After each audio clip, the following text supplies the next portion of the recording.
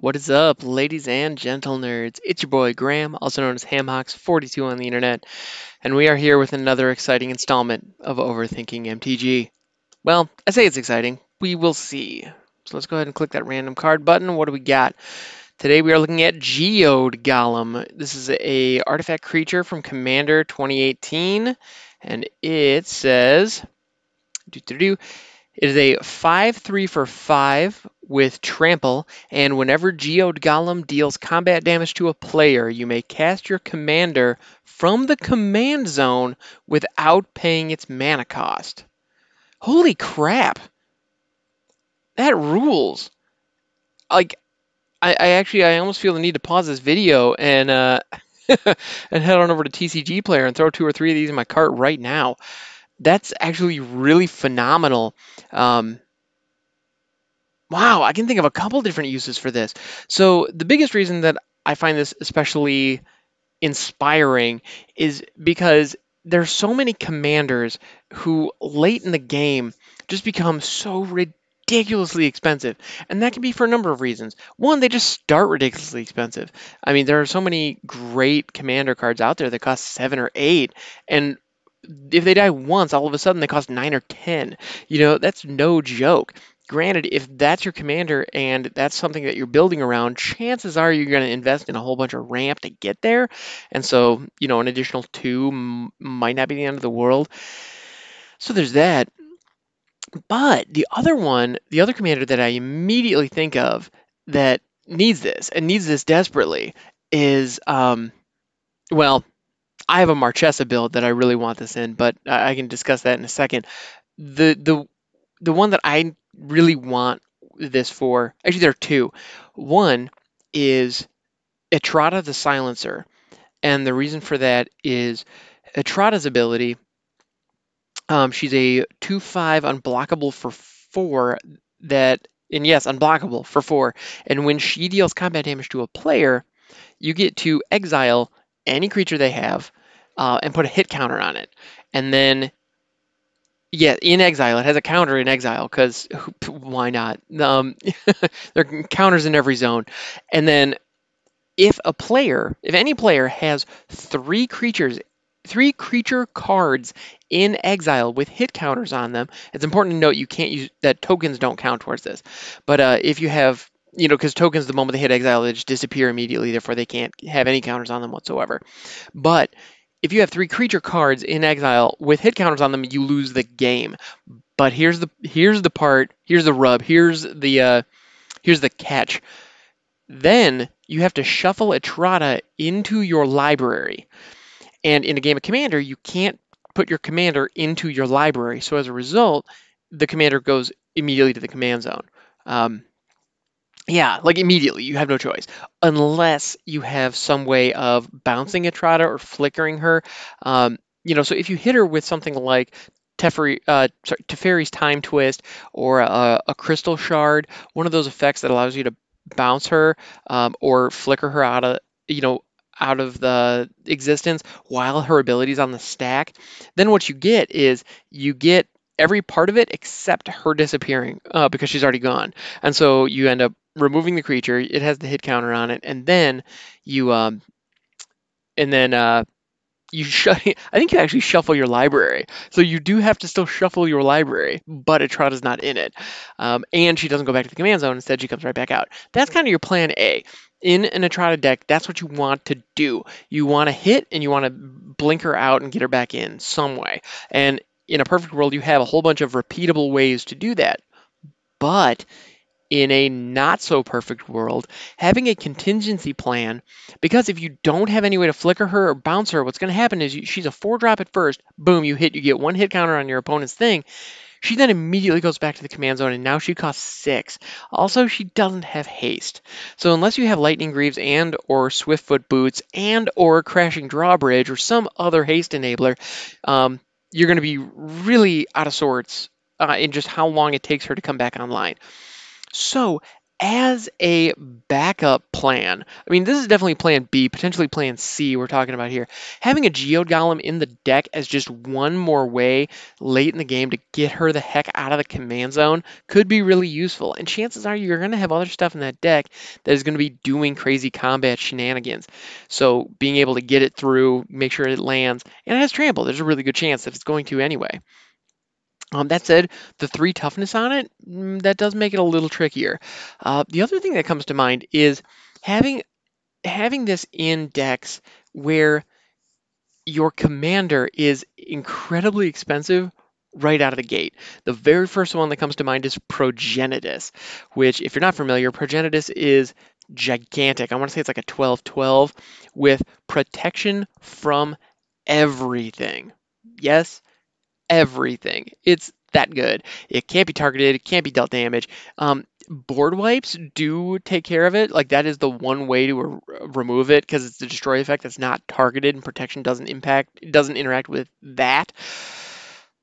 But damn near everything else, like it's this huge unblockable monster, and if you get like 2 hits, it deals the commander damage to kill somebody. Like it's bonkers. That thing is great. Now, Geode Golem. So here's the thing with Progenitus. It costs 2 of every single color. And so it is 10 mana for that, and it's 10 very specific colors of mana. So it's really hard to get. And then on top of that, if somebody does manage to wipe the board, which, let's be honest, we're in a commander game, that's probably going to happen. Then what you could do is anyway, if that does happen, then he's back in the command zone, or it is back in the command zone, and now costing 12. So just, oh my goodness, the price tag just gets ridiculous. So something like Geode Golem that allows you to cheat your commander into play from the command zone, that's pretty rad. I like that a lot, actually. That also would work with the Ur-Dragon, which is another just incredibly expensive commander. Not to mention, Zakama is another one that comes to mind. The really big badass dinosaur from Ixalan. Actually, and that big badass dinosaur from Ixalan, when it comes into play, you actually untap, I believe it's 7 lands. And so if you have Geode Golem down, you could theoretically tap a whole bunch of your lands, play a whole bunch of your stuff in your pre-combat main phase, swing with Geode Golem, get Zakama out of your command zone, and then untap your lands and basically take another turn. You're not going to get another combat step, but I mean, come on, you're going to get so much value out of that. That's ridiculous. So yeah, in Commander, I love this. I absolutely love this. I think this card is great. Yeah, whenever it deals damage to a player, you may cast your commander from the command zone without paying its mana cost. It's okay. You do still have to pay. Oh, you still pay any additional costs. So that leads me to believe that you're actually not going to be able to get around commander tax with this. So okay, the Etrata deck earlier, I guess that actually would not work as well as I had thought. So please, there's, I guess, a moment about Etrata, public service announcement about Etrata. Geode Golem actually does not impact that the way that I had hoped. But ludicrously expensive commanders, oh yeah, get some. This thing is awesome. If your commander costs more than 6, this is probably a good value because you can play it on turn 5, swing on turn 6. There's a good chance somebody on the board is going to be, you'll be able to hit somebody on the board. Geode Golem may die in the process just because of its relatively low toughness. That's okay. No, and the deck that I specifically want this in is I am currently building out a deck list for Marchesa, the Black Rose.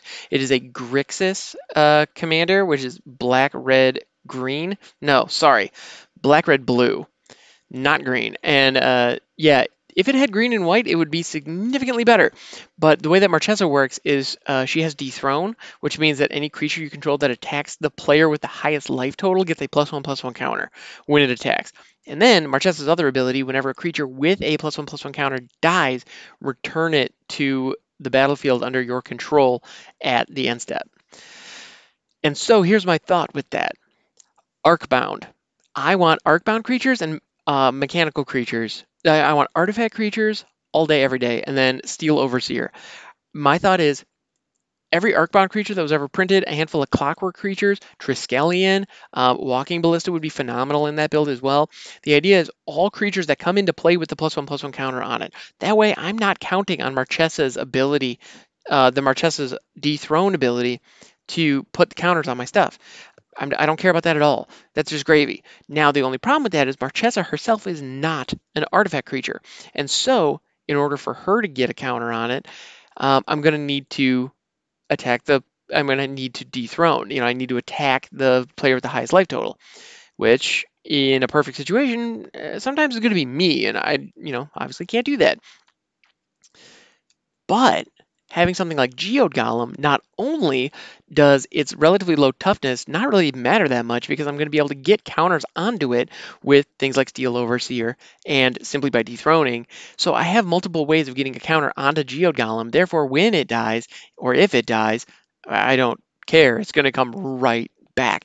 That way, it synergizes with Marchesa because she does not have um, she does not have well, she's not an artifact herself, so getting counters on her is going to be tricky. So she's probably going to die at some point. And so being able to not pay her converted mana cost of 4 when I want to play her back out of my command zone, being able to drop her for just 2, that's pretty great. Or 4 late in the game, only paying the commander tax, being able to completely avoid the base mana cost, that rips. I like that a lot.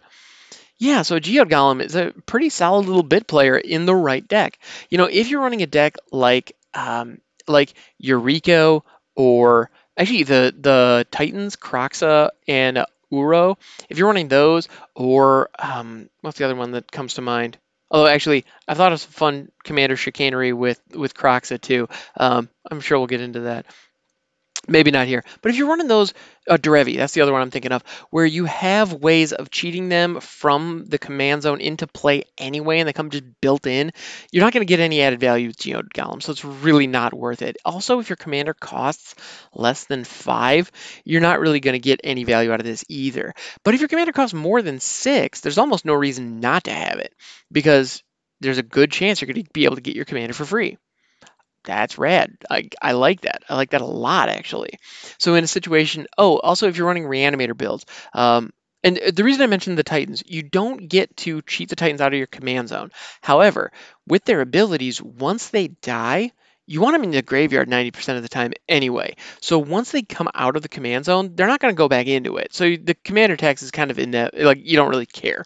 That's also true for a lot of Reanimator strategies. I know I have a handful of Reanimator decks that I've played over the years, and 90% of the time, when that commander dies, I'm just going to let it go right to the graveyard because I'll be able to pull it out. And that is going to be way cheaper than having to pay the cost coming out of the command zone, assuming I have the cards in hand to pull that off.